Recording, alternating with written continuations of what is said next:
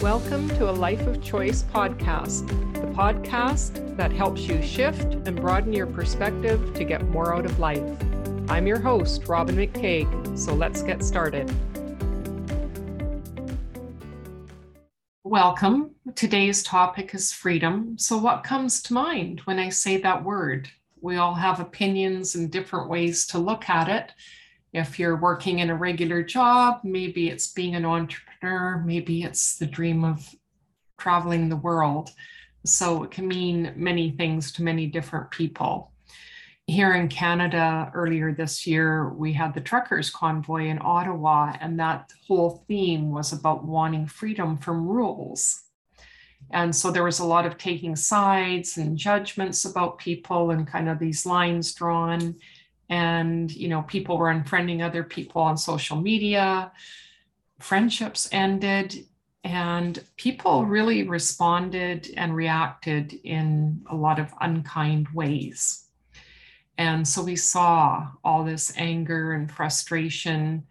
And this is part of our shadow self. When we don't look at parts of ourselves and kind of address our feelings and let them be known, it goes into our shadow self, and it will come out, whether we acknowledge it or not. It may come out in reactivity, withdrawing, lots of different ways. And in general, in the population, there's kind of been this deep anger and grief that we've seen through COVID and the different things that are happening in the world and the different ways of bringing things to people's attention, wanting to right wrongs and change things, which is all good to a certain degree. But at the same time, if we don't deal with that part of ourselves, it can be creating problems in our lives. What happens, we project out onto the world that we don't have freedom because of a constriction that we might have in our lives or some other reason. We can come up with reasons, we're good at that. So we feel that's freedom. When there's an absence of rules, when there's an absence of restrictions, whatever we feel, those are that maybe we feel are not appropriate. And we all have differing opinions on that. So it's one way to look at things. And another way is really seeing freedom, thinking about the bigger picture of not only how does it affect me, but how does it affect other people as well as myself? So I sometimes will kind of sit back or stand back to get a different perspective of how that might look in the bigger picture. So it can also be a good excuse when we kind of react to play out those traumas from our childhood and earlier parts of our life, places where we were hurt or angry or sad and grieving, unhappy, whatever it is. It's one way to express it. And it feels good in the moment, to kind of gotten it off of myself. And at the same time, it's not healthy. And we're not being aware of why we're doing what we're doing. And it's not going to resolve the feelings over the long term. That's only temporary relief. I think about road rage and, what is built up to that and, this kind of final straw idea. But it's really that boiling point of not having dealt with the anger. So one of the books that I read as a teenager that really helped me to change my life was Man's Search for Meaning by Viktor Frankl. And he was a psychiatrist, and he created logotherapy. And one of his quotes is, "To live is to suffer. To survive is to find meaning in the suffering." So he was placed in a concentration camp, and he saw people being dehumanized, and he was able to keep his humanity. So how could he do that? He looked at things in a different way. He knew the only thing he had choice or control over was through himself and what he was thinking and how he looked at things.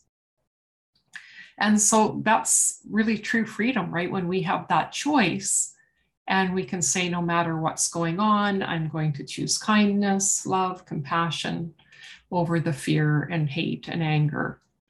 And at the same time, we do have to express it. Otherwise, it's unhealthy. So I came from a very dysfunctional family and really saw only two forms of anger. One was my dad, who was rageaholic, alcoholic, and it was explosive rage. It was physical harm. And my mom, who was suicidal and depressed, which is anger turned inward, didn't express it at all, didn't feel safe. So there was no template for me, and I didn't know how to safely express. So we will find ways to deal with it, whether or not we are consciously or unconsciously doing it.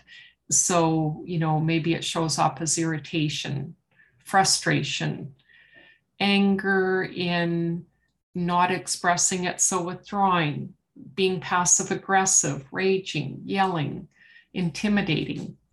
My favorite one was the passive aggressive. And so I still have to be careful because that's an easy pattern to fall into. So being aware of that pattern, and when I can feel myself slipping there and say, okay, what's going on? Why am I not feeling safe to express? And how do I need to address that? So that was another form of freedom, reconnecting to my feelings, and then being thrown into the deep end with cancer 22 years ago. And that really opened up all those stuffed down emotions. And I was able to understand and express my feelings more directly.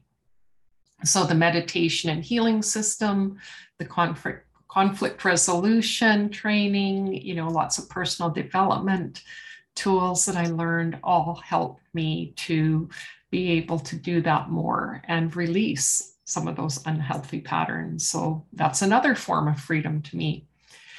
And with entrepreneurs, I also see a theme of freedom. And, by leaving that job for being an entrepreneur, that's a sense of I can use my time how I want. And I've equated structure with freedom. So the lack of structure gives me freedom. And then we have no structure or way to evaluate how we use our time. So we inherently know that we don't use time well. We don't understand time. We're often not in sync with it. And, we have all these plans. And at the end of the day, so often we think, where did the day go? We easily overestimate what we can do in any given time period. And we also need to learn to be more self-sufficient as entrepreneurs. So, I can't just call up an IT department if I'm having computer problems or tech issues. Maybe I have to hire a company, or maybe I have to figure something out. So there's different ways and different things that come up for us. So when we can actually build in some structure and guide our way through our day and what we need to do, that actually offers more freedom, because we can get things done that we need to with our business and not overdo it and have that time for ourselves. So it's a process of really looking at that and what's important to us. And that's why I love the motivational map system. That really helps us to uncover those patterns and what gives us energy, what takes energy away, what motivates us, because motivation is energy. It's that ability to get things done that I want to get done. And so the motivational map is based on Shine's Career Anchors, Maslow's Hierarchy of Needs, and the Enneagram. And it's also ISO approved, and gives us that precision to really understand what's going on, how do we feel about what we're doing, and how I can move things and alter my way of looking at things to really help me and support me. And because I saw that precision and the elegance of the system, I went for a deep dive into the Enneagram.